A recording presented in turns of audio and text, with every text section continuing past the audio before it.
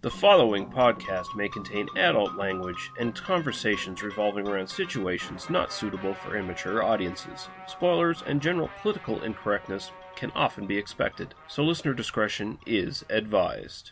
They must be destroyed on sight!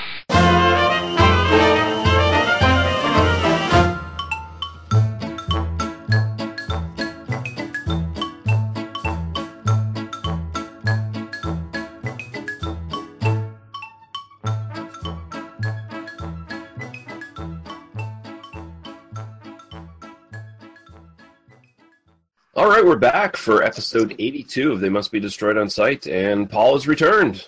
Hello. How you doing, sir? Yeah, I'm doing all right. Just working on stuff. Been doing good. This is an episode we've been trying to do for the last, 3 weeks now? Something 7 like years. that? 7 years? I'm your host, Lee Russell, and of course we're joined by Paul, and we're going to be talking about Halloween 3, Season of the Witch, and we're going to be talking about Night of the Creeps tonight. Before we get into that, though, we've got a couple comments, so I'll go through those really, really quick. Mike Murphy from the Badasses, Boobs, and Body Counts podcast says, in relation to our Cleopatra Jones TNT Jackson episode, he says, Cleo Jones good, Cleo Jones 2 not. As far as TNT Jackson goes, it's a bit bland, so much so that the director Santiago would make the exact same movie later and call it Naked Fist, a.k.a. Firecracker. A far more entertaining effort starring the ruggedly handsome Darby Hinton and the beautiful Jillian Kestner. The kung fu is still bad, but Kestner's topless and fighting. Yes, thank you, please. He says, I'd like to see you cover it at some point, and I'm sure we will. Sounds right up our alley, so... I don't know. Naked Fist just sounds awesome. Yeah. I don't think there's any actual fisting in it, but who knows? We got to find out. Oh, okay. I was going to say... For science, we have to discover it. For science. I'm science. Yeah. And James Murphy from the Pex Lives podcast. And this is a question I think we'll answer as we actually do the review. But he asks, Halloween 3, best plot of the entire series? We'll find out. We'll see what our opinions are of it. Is there anything you've watched in the last little while, Paul, that you want to talk about? Or I haven't watched too much because I've been busy. But I did watch The Wave, which is a Norwegian film. It came out 2015, I think it was. And it's a disaster-based film based on a tsunami kind of a thing after a mountain has an earthquake. And I think I've heard of that one, yeah. Yeah, and it's not bad. It's a pretty good film. Obviously, a little bit sometimes bits and pieces of the film are like, yeah, would that really happen? Could someone actually survive that? You know, moments like that. But, of course, it's hugely character-based around a small family, you know, that is, you know, and then everything works around that. It's kind of like basically exactly what they did with Godzilla. They focused a lot on the humans and you know, and what the situation they were in. And it works good in The Wave, not so much in Godzilla for me. Yeah, because in Godzilla, you actually want to see fucking Godzilla more than 3 seconds. No giving a crap about the people. Just show me Godzilla. Yeah, exactly. But in The Wave, it does work. It's a good film. Obviously, it's subtitled, but it's good. Right on. I've got nothing to really mention. I haven't really watched anything that I can remember that's been any good, so I guess we could just move right on to our first film. Clytus, I'm bored. What plaything can you offer me today? An obscure body in the SK system, Your Majesty. The inhabitants refer to it as the planet Earth. How peaceful it looks.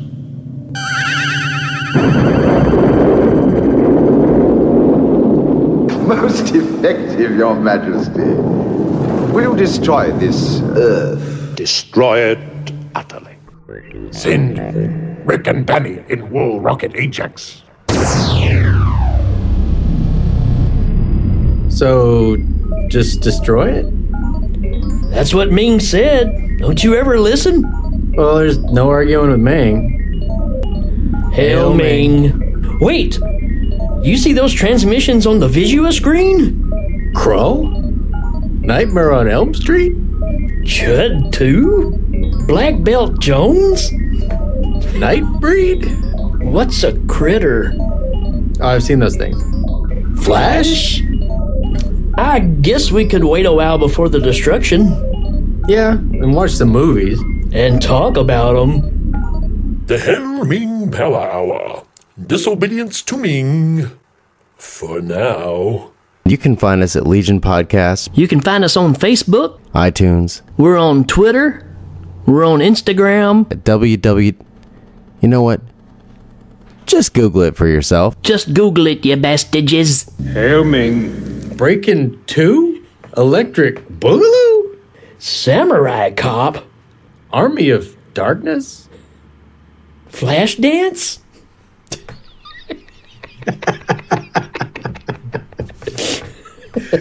We might destroy the planet if it's Flashdance. Did you ever see a film at such a young age it left you traumatized with cinematic wounds?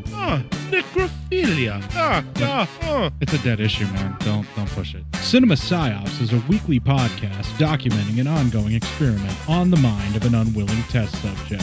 No one should have to watch this movie. Oh, no one should have to watch this? No one should have to watch this movie. Surprisingly, it's not a topic that a lot of people really want to tackle. I'm shocked, prudes. I know, really. Right? It's the next sexual frontier that no one wants to explore. I am, in the most sincerest of senses, disappointed in you. It takes a powerful goddess like Connie, jam her arm down the monster's throat and kill it. Oh, I'm still tripping out over that. Even as a kid, I was like, I gotta find a girl like that. Every week, I get a new look of disappointment that I never thought I could get out of her. Unimaginable. At 12 years old, you should not be watching this movie. Obviously. At 13, you should not be. 14, you shouldn't be. I'm not entirely sure even 17-year-olds should be watching this movie.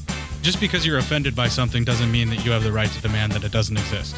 Watching this film again, I had all of this like little nerd glee with everything that kept little popping history up. doll popping up absolutely. at you. So I totally loved this film. Hey, I know why you couldn't see that. It's because your brain's warped from watching this shit at 12 years old. Yeah, this is a rough movie. I told you ahead of time when we were getting ready to do it that it was How going to be a could you rough watch one. this shit at 12? Because physical wounds heal, cinematic ones don't. Listen to Cinema Psyops. Here's what some people are saying about the Projection Booth podcast. This podcast takes no shortcut in producing outstanding content. How they haven't become more widely recognized is beyond me. I love this show. Smart commentary, in-depth interviews, and great production. It's obvious how serious these guys take their podcast and bring that next level of professionalism that anyone would be hard-pressed to match. The Projection Booth podcast, with new episodes available every week at projectionboothpodcast.com. Looking for something different in your podcast library? Then why not check out the Podcast Under the Stairs?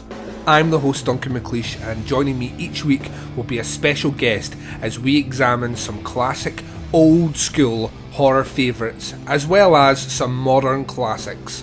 That's not to say that we don't tackle some of the, let's say, more questionable entries into the horror genre. And if all that wasn't enough, we have a subset of shows called Baz v Horror, where our horror novice, the Baz, tackles horror in all shapes and forms to see who will come out victorious. So what are you waiting for? The show can be found at podcastunderthestairs.wordpress.com and on Stitcher and iTunes. The Podcast Under the Stairs is a proud member of Legion Podcast Network. This is Duncan McLeish from Under the Stairs, signing off.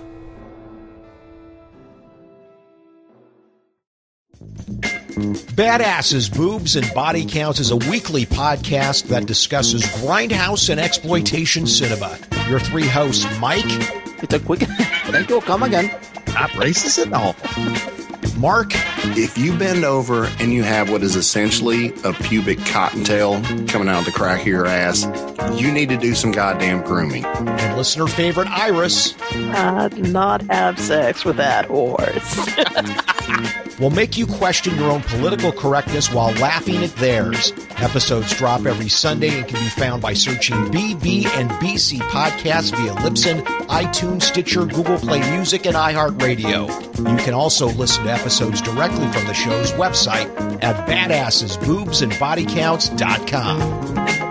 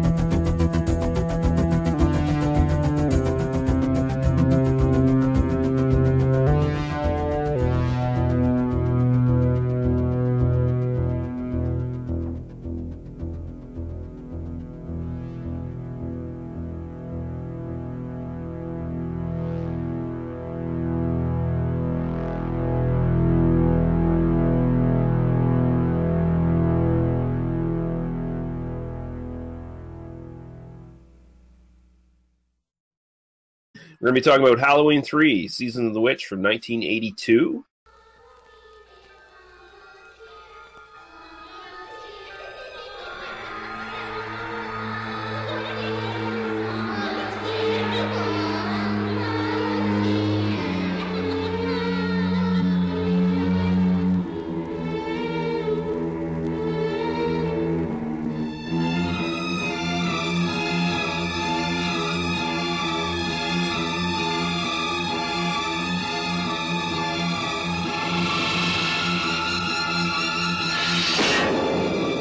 Halloween 3, Season of the Witch, the night no one comes home.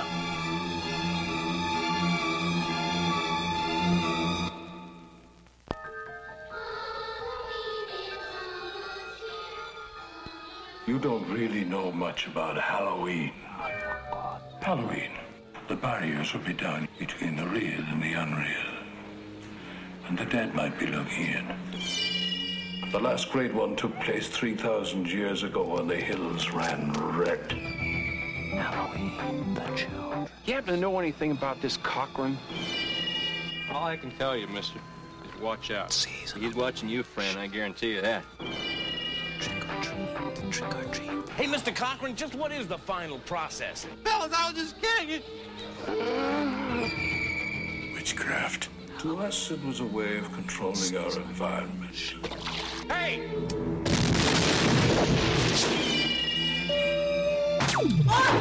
Where are they taking her? They're taking her to the factory. I want a mask. Can I have a mask? Just what I had in mind for you, little buddy. Why, Cochran? Why? Do I need a reason? I've got nothing here to indicate there was ever a body at all. Operator, this is an emergency.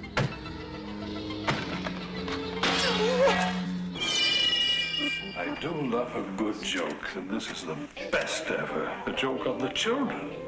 I'm glad you'll be able to watch it. You've got to believe me.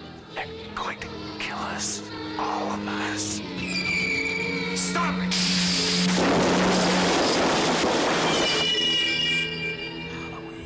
The world's going to change tonight, Doctor. Happy Halloween. Stop it!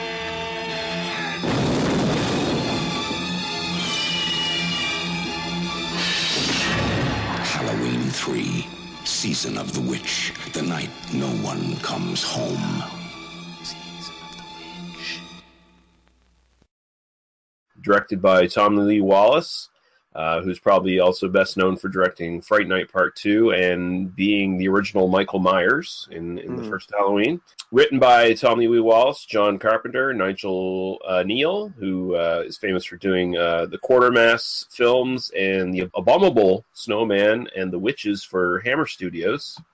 Although he would later have his name taken off of the script once they doctored it up a little bit.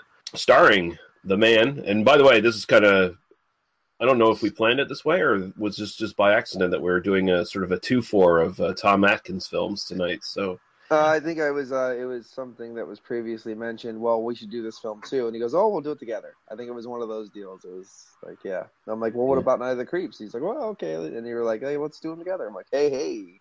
Yeah. So Tom Atkins as Daniel Chalice, Stacey Nelkin as Ellie Gimbridge, Dan O'Hurley as Connell Cochran, Michael Curry as Rafferty, Ralph Straight as Buddy Kuffner, Jadine Barber as Betty Kuffner, Brad Schrader as Little Buddy, and Gran Stevens as Marge, Nancy Keys as Linda Challence. Nancy Keys, also known as Nancy Loomis from the first Halloween as well. It was Annie in that. Jonathan Terry as Starker, Al Berry as Harry Grimbridge, and Wendy Westberg as Teddy.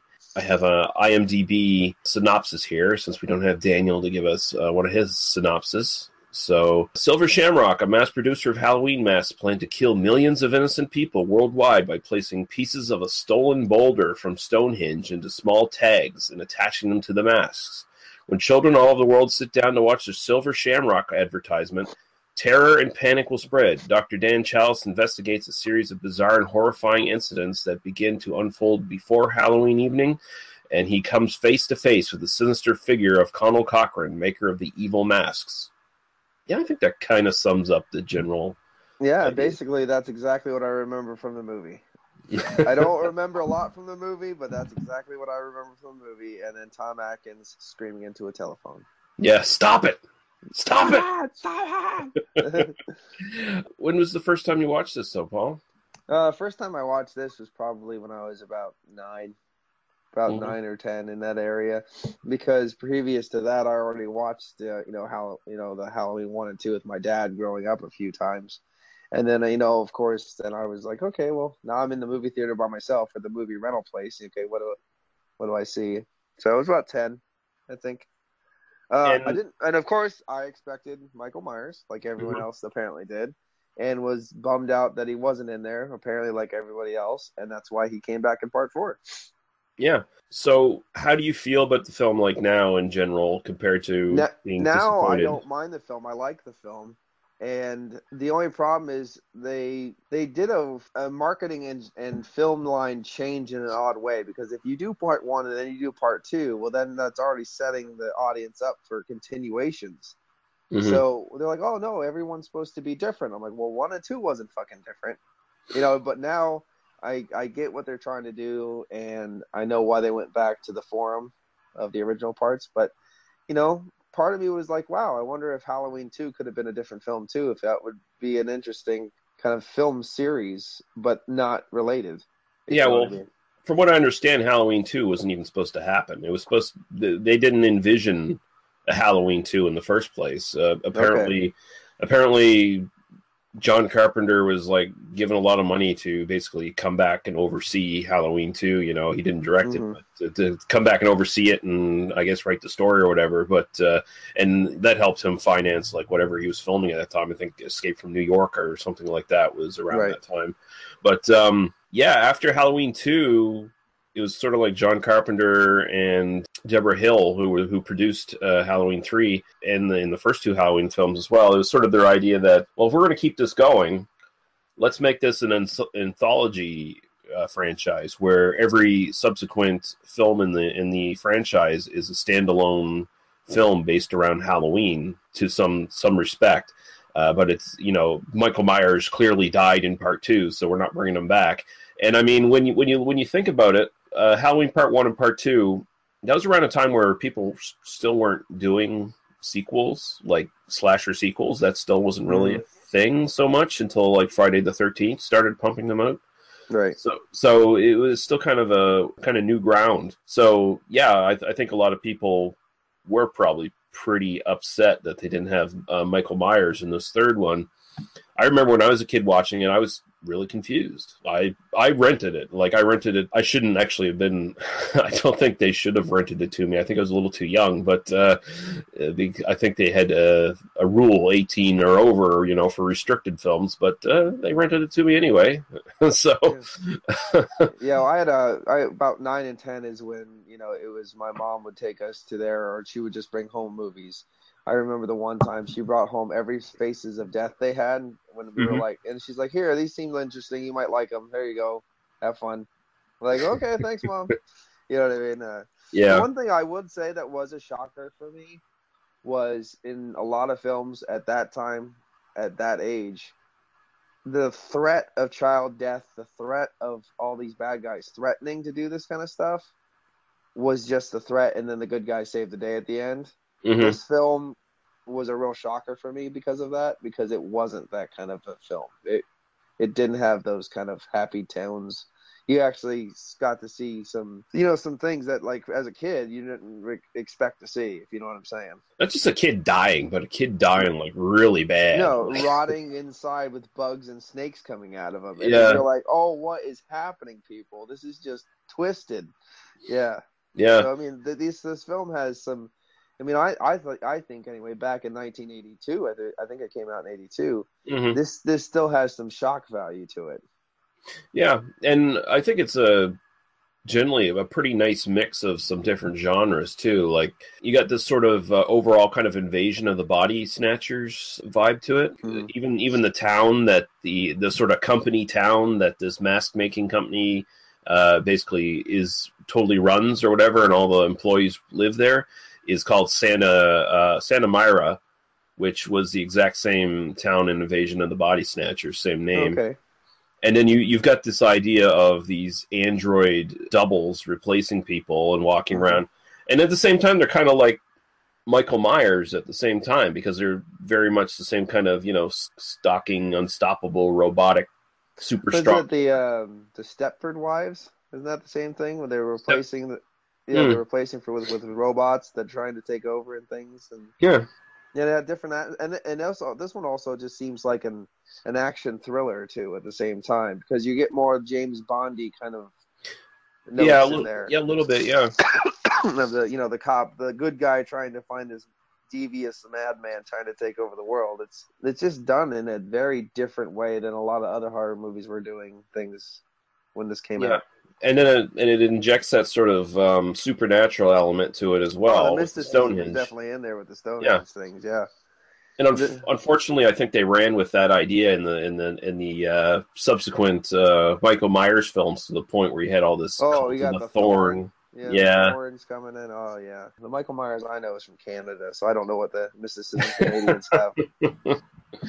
Yeah, but it works here. Like, I think it's a good blend. Like, it's very much Invasion of the Body Snatchers with supernatural kind of stuff going on in the background. Mm-hmm.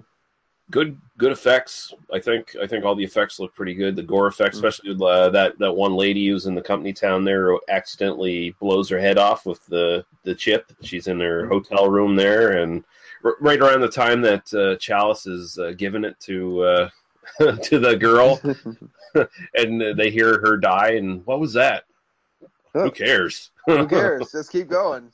Yeah. The things that really hang on for me for this film was the overall thing about Halloween, and just going to take over it. It's a different concept on the season.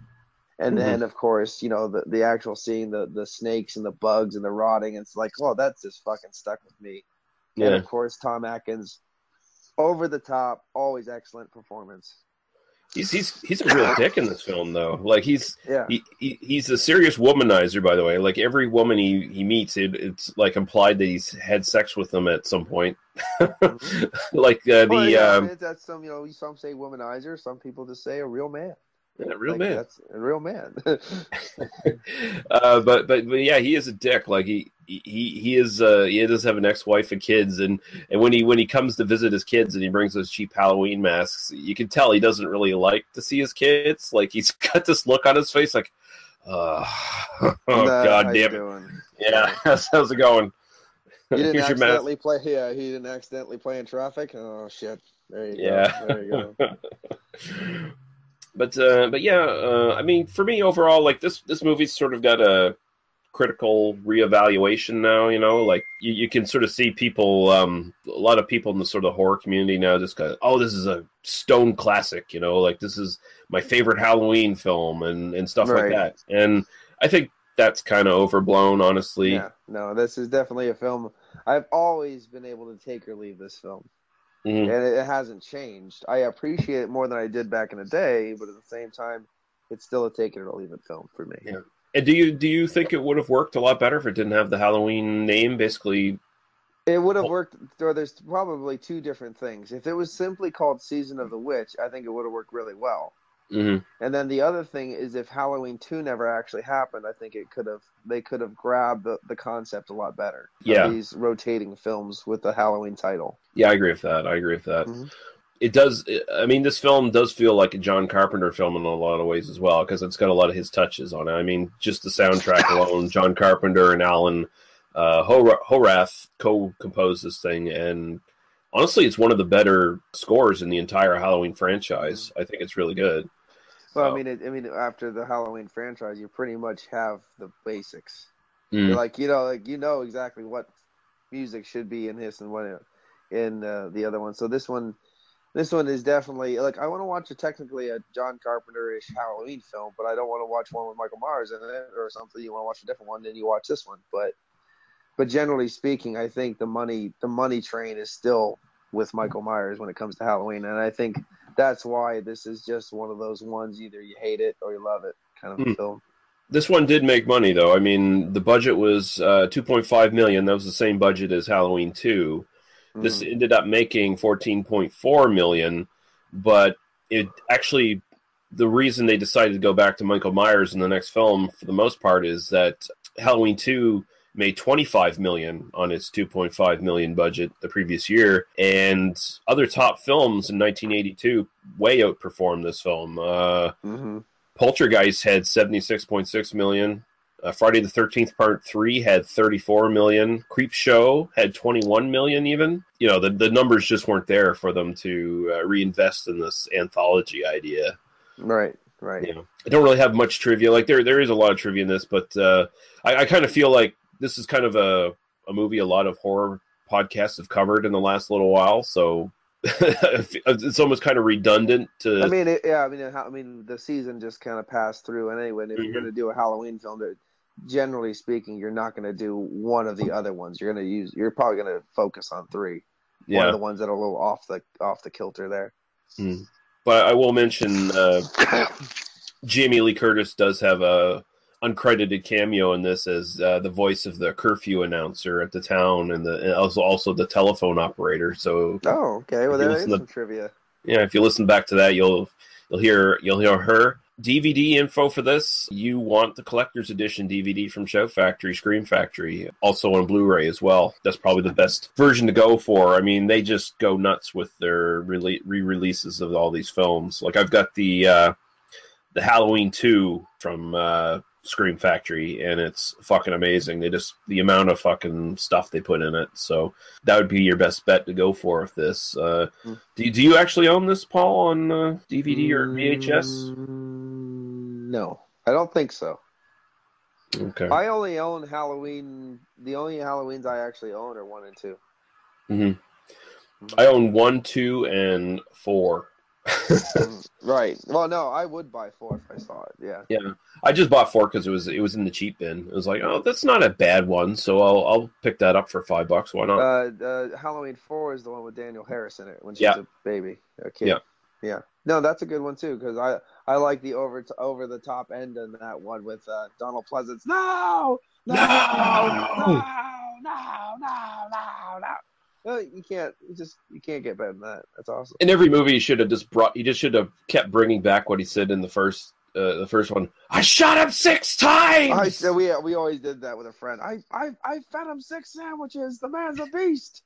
My dad would just randomly do stuff like that, like say stuff like that, and he's like, "There's a beaver in that house." Like randomly say things, but it's always just screwed up. You know, he's always screwing up lines from Halloween because he and I grew up watching Halloween all the time. He loves that film, so I mean, yeah, that's it.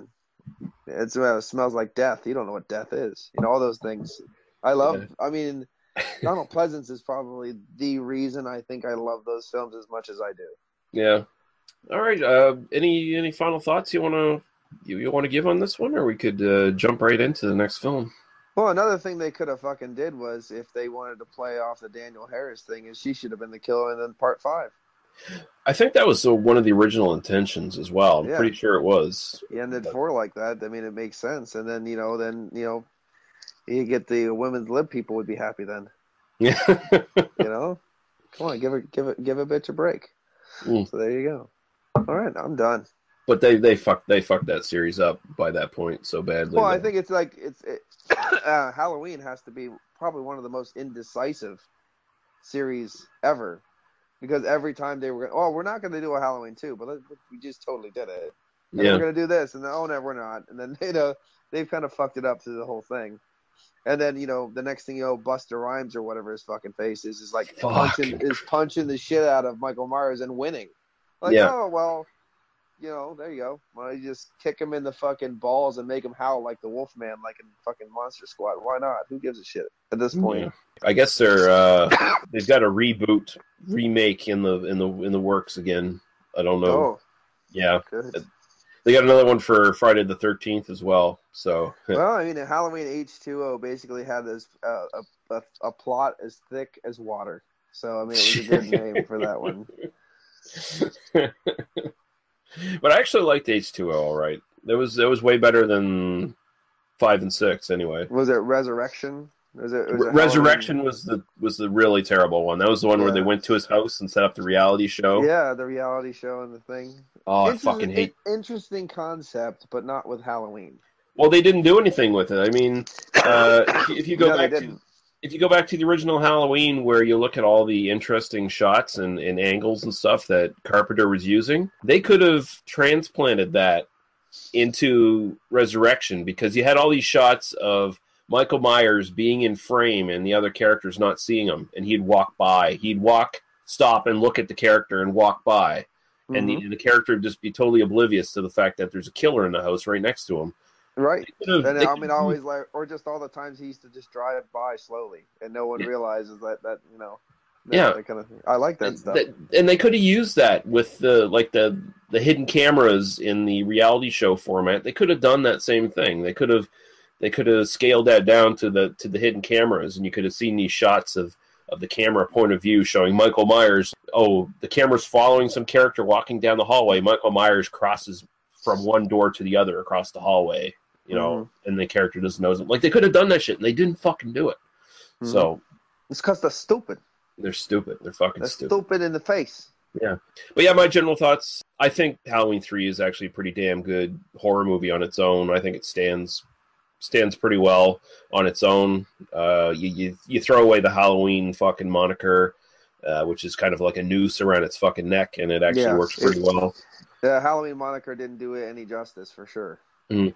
But at the same time, I don't get all this like incredible fanboy love for it at the same time. Like, I think a lot of it's a little overblown. I mean, whatever, people have their personal opinions, and I'll respect that. But I mean, for me personally, it's good, but it's not some lost classic that's suddenly been unearthed, like a lot of people seem to treat it. So I understand. I agree with that. Yeah. Why, Cochran? Why? Do I need a reason? Mr. Kupfer was right, I do love a good joke, and this is the best ever. A joke on the children. But there's a better reason. You don't really know much about Halloween. You thought no further than the strange custom of having your children wear masks and go out begging for candy. It was the start of the year in our old Celtic lands, and we'd be waiting in our houses of wattles and clay. The barriers would be down, you see, between the real and the unreal. And the dead might be looking in to sit by our fires of turf. Halloween. The festival of Samhain. The last great one took place 3,000 years ago, and the hills ran red with the blood of animals and children. Sacrifices are part of our world, our craft. Witchcraft. To us, it was a way of controlling our environment. It's not so different now. It's time again. In the end, we don't decide these things, The planets do.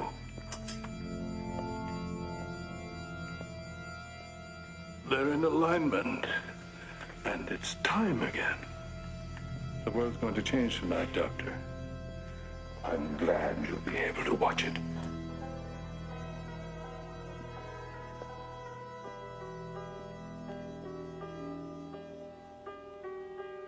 And happy Halloween.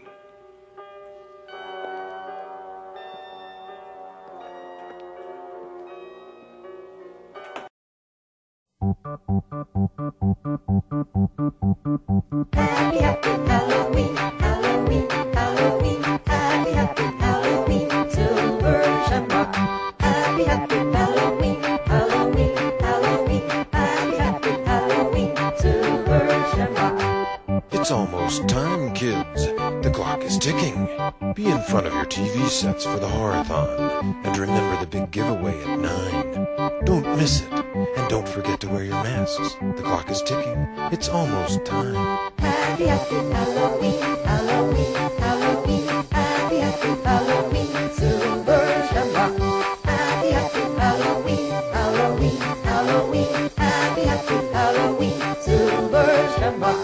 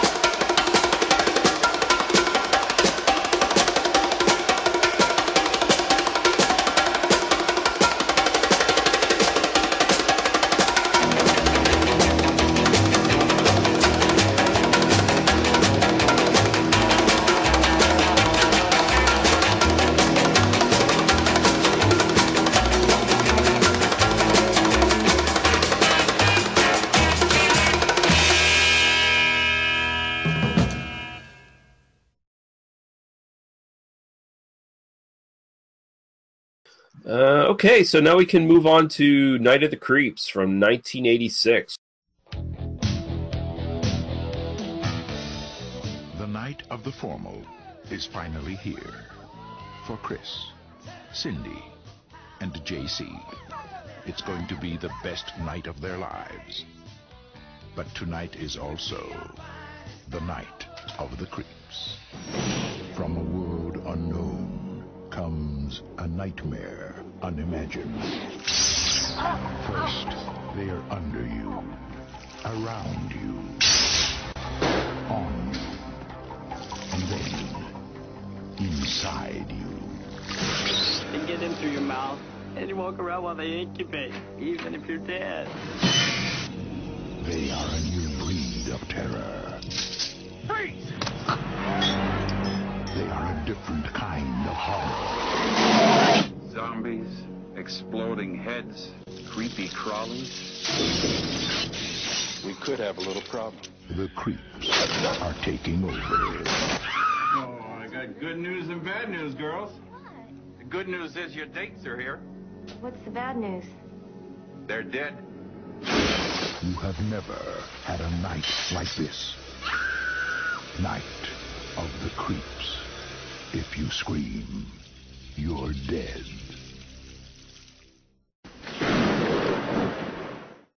Directed by Fred Decker in his debut directing, and actually only did 2 films after this as well. He did The Monster Squad, and then he did RoboCop 3.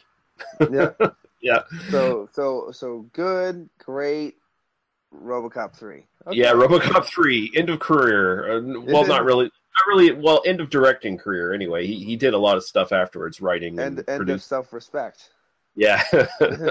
Written by Fred Decker, starring Jason Lively as Chris, Steve Marshall as JC, Jill Whitlow as Cynthia, Tom Atkins back as Ray Cameron, Wally Taylor as Detective Landis, Bruce Solomon as Sergeant Ramey, Vic Polizos as the coroner, and Alan Kaiser as Brad. And you might notice Landis, Ramey. If you actually look through the character list here, you'll see a lot of familiar names from horror directors and other luminaries. Go to the quick little synopsis here I pulled from IMDb. In 1959, an alien experiment crashes to Earth and infects a fraternity member. They freeze the body, but in the modern day, two geeks pledging a fraternity accidentally thaw the corpse, which proceeds to infect campus with parasites that transform their hosts into killer zombies. That's pretty much accurate, yeah. That's very accurate. And I'll tell you what, if you didn't know what to expect and you started watching this film, I wouldn't be surprised if the little aliens didn't make you go, I'm shutting this shit off.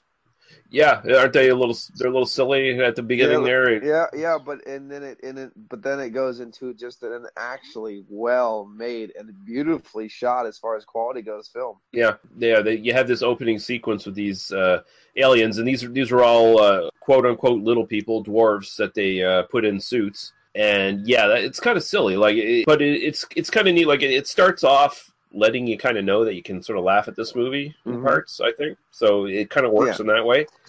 But I mean, as soon as you move from that, you move to this like more super serious kind of loving recreation of a 1950s kind of sci-fi horror movie where it's all shot in black and white. And although the concepts behind it might be a little silly, all the characters take it super seriously.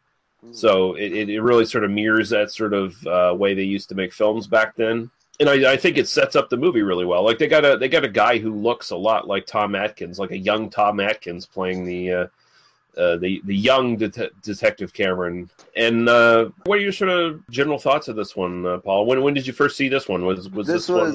This was a little later. This was probably like 12, 13 area. But also, it's one of those. And the nice thing is, like, I didn't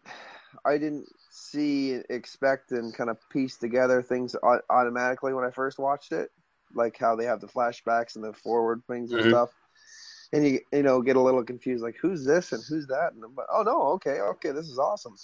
But this is definitely a film that is amazing. It's one of those awesome films, and it's creepy as hell too. Yeah. It also reminds me of the film Slugs. Slugs. Also Slither, that came out in 2006 or whatever, owes a lot to this film. Oh, yep. And was it Squirm? Yeah, that would also. I think Squirm. I don't know if it would. Squirm came out before this one, so yeah, that's right. Squirm came out, but it reminds me. I'm saying of Squirm, So it's like, okay, this is fun. This is different. Yeah. But it's kind of interesting because it's a different take on the zombie. It's what these films are. I wish some of these films would take a little bit more time and don't just make a zombie film, make an intelligent but yet fun take on the zombie film like this did. And this one did a great job doing it. How they kind of eat and harvest in the brain and then come out when they're ready, and it's just and they make sure they do it in a very nasty kind of way. It's very nice. The comic relief as his best friend's comic relief is amazing too. It really brightens up the film. Yeah, did you notice in the opening there of the aliens how the alien that was running away had the zombified eyes? Oh yeah, no, I didn't notice that. I just knew that he was. I thought he was a bad guy or something, and I wasn't sure exactly. But so he was infected. So he had slugs in his brain. Yeah, in the brain. But yeah, it works because this movie really mixes genres even more than Halloween 3 did. I mean, you've got the sci-fi sort of alien invasion almost kind of a plot. You've got the slasher plot with the escaped homicidal killer in the opening of the film. Who comes back later as a corpse. Then you've got basically kind of the cop thriller thing with Tom Atkins' whole storyline as, the cop who's on edge going nuts or whatever. He's just that close to fucking snapping. You got the teen comedy, teen sex comedy romance thing, like a fucking John Hughes film almost, like with the two buddies basically just trying to score with the hot chick of their dreams in college and trying to pledge the fraternity and all that bullshit. Yeah. So it mixes all those things together. And you're right, like, this movie does have, like, really solid moments of horror, too, amongst all the silliness. Like, it balances really well, I think. Like, his best friend, JC, it's kind of hinted at that he's gay. I don't know if it spells it out so specifically, but it seems like he's kind of like the gay friend who secretly has a crush on the main character, but, you know, he's just his best friend at the same time, and he'll never act on that. But then he has that really sad speech that he records in the tape recorder. That's the heartstrings getting pulled right there. Yeah. That was the one that's pretty rough, yeah. And how his voice changes at the end there, where the slugs are really starting to take him over. It's just like really fucking sad. So, I mean, I think this movie balances that stuff really well. I mean, every time, like, Tom Atkins, again, he comes in and he chews the scenery, but then there's moments where his shit just gets really dark and really good, too. And you see little hints of it. Like, there's a point there where you see that as he moves out of the shot, you see that he had the oven open and he had the gas on, and he was gonna stick his head in the fucking oven and commit suicide. Like, mm-hmm. Yep. And then just the way he was talking about the flashbacks about, let's just say this and let's just say that. So let's just say I blew him apart with my shotgun, that kind of thing. Yeah. Right there, you know. And I get notes of a little bit of Return of the Living Dead in this film. You know what I mean? And definitely this film, and Monster Squad also, you can kind of see the similarities now. After I watched them both, but definitely this film it's always got something going on. Yeah, different twists and plots and things, and right when you think, okay, now everything's gonna happen, then they bring the zombie back from the dead. Then they did have these like those little things. So that the zombie is the thing that reminds me of Monster Squad the most, because the Monster Squad, the zombie kind of like walks by the car and like walks by people and they don't notice it, and then like, you see it, and it always reminded me of the Mummy. Yeah. Yeah, in the Mummy and Monster Squad. Yeah. Yeah, and I like that because they used a couple different things with that zombie as well. Like in some shots it's a person in like a full suit with a mask on, and then other shots it's an animatronic head on a person as well. Like they did some different techniques with them, and it works really well. Like all the different stories, for a while you're not quite sure what's going on, but they all do sort of come together, and you see how they're all related to one another. And for a first-time film from Fred Dekker, it's pretty goddamn well written and comes together really well. But if you listen to the commentary, he's just constantly going on and on about how many mistakes he made in the film, but you don't really see them while you're watching it. Like, right, it's just him nitpicking shit. But yeah, the only two cheesy parts in the whole film, as far as I'm concerned, is the aliens at the beginning. Are a little cheesy, cheesebally, and then when you see the horde of the slugs in the basement of Beta House, and they kind of like very like, you know, claymation stop motion, kind of motion, yeah. But other than that, I mean, like the film in general is great. I like it, like when Atkins is like, you know, the slugs are going through the mouth, and he's like grabbing them, fuck you, and just throwing it. I just like the attitude. And you go down, and you can see him with the tape over his mouth. Yeah, it's just totally badass. And this is actually, he's been on record saying this is his favorite role he's ever done. And I mean, he's got the classic line that everyone quotes, of course, which is "I've got good news and bad news, girls. The good news is your dates are here." And then a sorority sister goes, "What's the bad news? They're dead."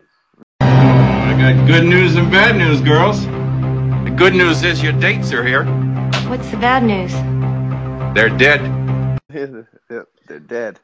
Yep, I mean, and that's the thing is, like, I like how they even had, I think they might have actually used a real amputee for that one when he was dragging his legs. You know, I think pretty sure. Yeah, and they mentioned in the commentary how you see him in a lot of shots in the opening of the film to establish that he's a sort of a satellite character in the background, but of course you never see him from the waist down, so you just assume he's normal. So it makes the effect of him with the amputated leg later on a little bit more effective. So you can see the thought put into a lot of stuff. This one still has a great bad ending. We're going for great bad ending films tonight. Well, here's the thing: do you own this on DVD or VHS? I have a VHS and DVD. Okay, and I assume the DVD you have it's not the director's No, it's just a standard DVD. I've had it for a while. It's interesting about the ending with this one because there is a separate ending to this. Originally filmed with the ending in which Detective Cameron walks out of the house as a zombie and then collapses and his head busts open, and then the slugs come out of his head and go to the cemetery, and then an alien spaceship comes from the beginning and puts a spotlight down the cemetery looking for the slugs, and it ends like that instead. But that's the one I have. Yeah. Oh, that's the one you have? Okay, because there's the other ending, which is the one where the two main characters, after they kiss, they look down at the dog, and a slug pops out of the dog's mouth, and it goes at the girl. That was the end that was basically on most of the VHS releases. The alien ending was for TV, so that's interesting. You have the I have both then. Yeah, you have the intended ending and the sort of compromised I have ending. the old VHS. The VHS I have is a regular VHS, but it actually opens like a book. Oh yeah. Yeah, it has like a swing cover opening thing, and because it's a great film. I have that, and then I want to get the Laserdisc version of it too. But my DVD version has the Tom Atkins head splitting open ending. Oh, okay. The DVD, yep. And it's just like, cemetery. Oh, this will get fun. Let's see what happens. Yeah.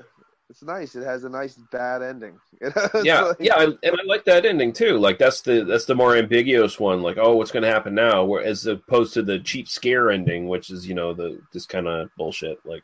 Yeah, the dog, and the thing is, the dog gag already happened. Yeah, because the dog gag is how the boyfriend got it. Yeah, so it's like, why do it again? Why do it twice?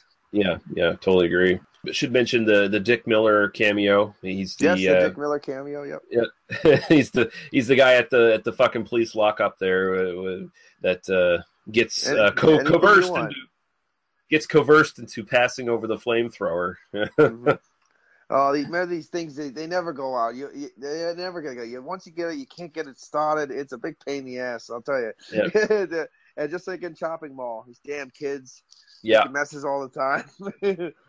I mean, Dick Miller's just a gift that keeps on giving. If you can get him on your film, then at least you have one good segment in your film, guaranteed. Mm-hmm. He was in he did the cameo for the new Joe. I think it's Joe Dante who made "Burying Your Ex." He's in that too. He's in that too. Is he? Because I was like, Joe Dante cannot make a film without Dick Miller in it. That's just not right. Yeah. And he was in there. I was like, oh my god, Dick fucking Miller. Nice. That's nice to hear. So yeah, I don't know if I have anything else necessarily to say trivia-wise for this one. I mentioned anyone wants to know that you should watch it because there are breasts.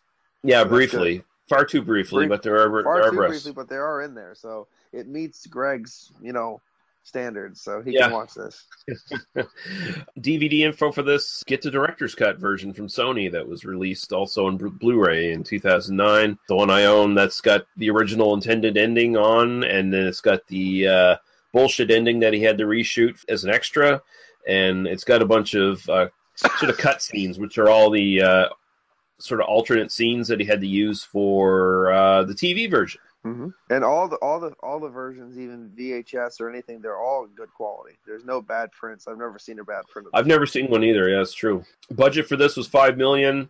It did not make a lot of money at the box office. It did. I think it might have eventually made back its money on rentals and stuff like that over the years, but its initial box office was only $591,000. So didn't do very well at the time. The score is pretty decent. It's kind of an old school kind of score, and then it's got a lot of 80s tunes in it that I like this film a lot. I think I love Monsters. No, you know what? I think I like this better than Monster Squad, honestly. I'm an even keel on that one. I like them for different reasons evenly. Yeah, I think Monster Squad's the better made film overall, but I think that this one's more fun in a lot of ways, I think. Monster Squad, I don't know how to, I hate the Goonies with a passion. Same. So Monster Squad was my Goonies, if you know what I mean. So this Monster Squad definitely always has a place in the heart. I mean, but at the same time, if I had to pick a movie just to watch, I think it would be Night of the Creeps. Yeah, the only thing I like from the Goonies is the actual Cyndi Lauper song with all the with all the pro wrestlers in it in the video. Goonies are good enough. Yeah. Yeah. Yep. But I don't even like Baby Ruth. But yeah, Night of the Creeps I think is pretty fucking awesome. If you haven't seen it, you should have seen it by now. You should have seen it by now. Yes. Yeah. If you're not a total asshole. What a piece of shit. Fucking piece of garbage. God damn it, Fred Decker should be allowed to make at least one more movie before he fucking dies, for fuck's sakes. Mm-hmm. And something way better than RoboCop 3. They can make the new sequel to the No RoboCop 3. Ugh. Because isn't there a new RoboCop 2 already out? Well, there's a new RoboCop. I don't know if they're going to make a part 2. I don't think it did very well at the box office, so... Yeah, well, maybe Fred Decker could handle part 2 of RoboCop the remake. There you go. Yeah, but... closer back to number 1. But I think we're both in agreement that Night of the Creeps is probably the better film of the two that we... Oh, yes, absolutely. Covered. Yeah. Oh, yeah, no. That's absolutely... It's for genre geeks like us, and it's one of those ones where it puts all these references in, but it doesn't quite hit you over the head with it in the same way that a lot of modern films seem to do now, where it's like, oh, look how cute we are because we referenced Roger Corman and shit like that. No, here they just, it's just kind of cute, and it just kind of works, and it's a nice little love letter to all those sort of drive-in films. I'm fairly sure one of the last names of one of the actors in the film is Cronenberg. Yeah, Jill Whitlow's character is Cynthia Cronenberg. Her last name is Cronenberg. Yeah. Yep, yeah, because I thought about Squirm when I watched the film. Mm-hmm. I'm like, hey, look at that. Oh, that's awesome. Yeah, but Squirm isn't a Cronenberg film. Yeah, well, I just was thinking about different films, and I was like, Cronenberg. Now, is there a Raimi, you said? Yeah, there's a Raimi. There's a Sergeant Raimi. There's a Detective Landis. In the opening there, the road that the young couple are on is like Corman Drive or Boulevard or something like that. Yeah, it's Corman Boulevard. Yeah, because Roger Corman. It's like, wow, Jesus. And the thing is, though, I don't find those hokey. I like those. That's the thing. Yeah. There's certain things about films when they try to do it that I don't like, but I like it when they do the little name dropping. Mm-hmm. I like that. That for some reason, I don't know why. I'm usually a stickler about everything else, but I like that. But yeah, I guess unless we have anything else we want to say about this, we can sort of close the show here. Unfortunately, I can't stick around. I'm going to go have some more fun. Yeah. Paul, tell people where they can find you. You can find me on Facebook and YouTube at PA Brew News. You can find me at paulramalley.com or Oil Paintings by Paul Ramalley on Facebook. Right on. And, of course, you can find all of our stuff at tmbdos.podbean.com. You can find our YouTube, iTunes, Facebook links. Join our Facebook group. There you can ask questions, interact with the community, and you get all your comments read and responded to on the actual podcast. And until then, I'm not quite sure what we're going to be doing next. Who knows? Depends on what Daniel's up to, and if Daniel's not available again next time, maybe we can finally get around to doing Don't Go in the House. And what was the other one? Midnight. Yeah.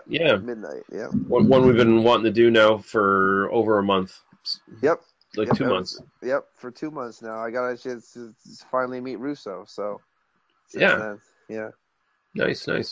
But yeah, thanks for joining me, Paul. And no problem. Thanks everyone for listening, and we'll see you again soon. Bye-bye. Goodbye.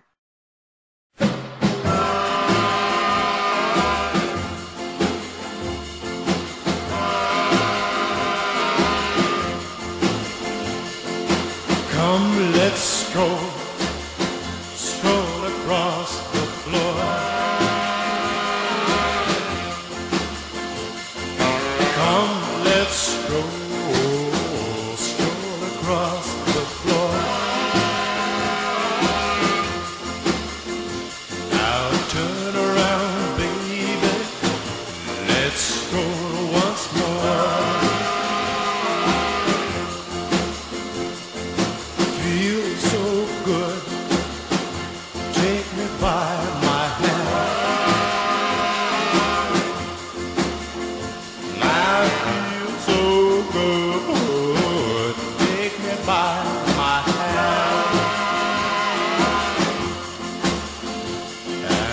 let's go strolling in Wonderland.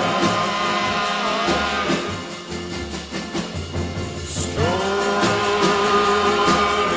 whoa, yeah, strolling,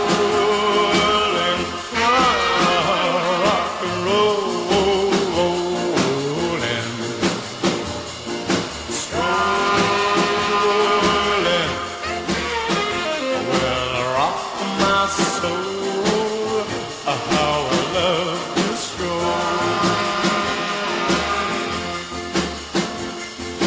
There's my love strolling in the door. There's my love strolling in the door. Baby, let's go strolling by the candy store.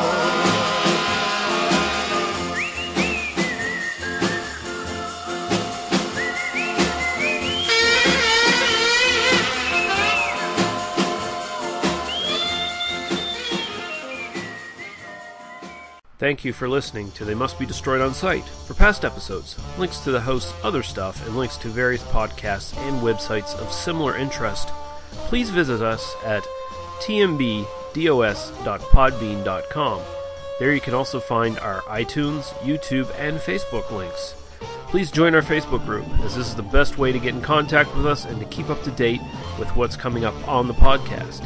We also can be found as part of the Oi Spaceman family of podcasts at oispaceman.com, where you can find various sci-fi themed podcasts about Doctor Who, Red Dwarf, Firefly, and classic sci-fi novels. If you decide to subscribe to us through iTunes, please take a moment to leave us a star rating and a review. Thank you. Drive through.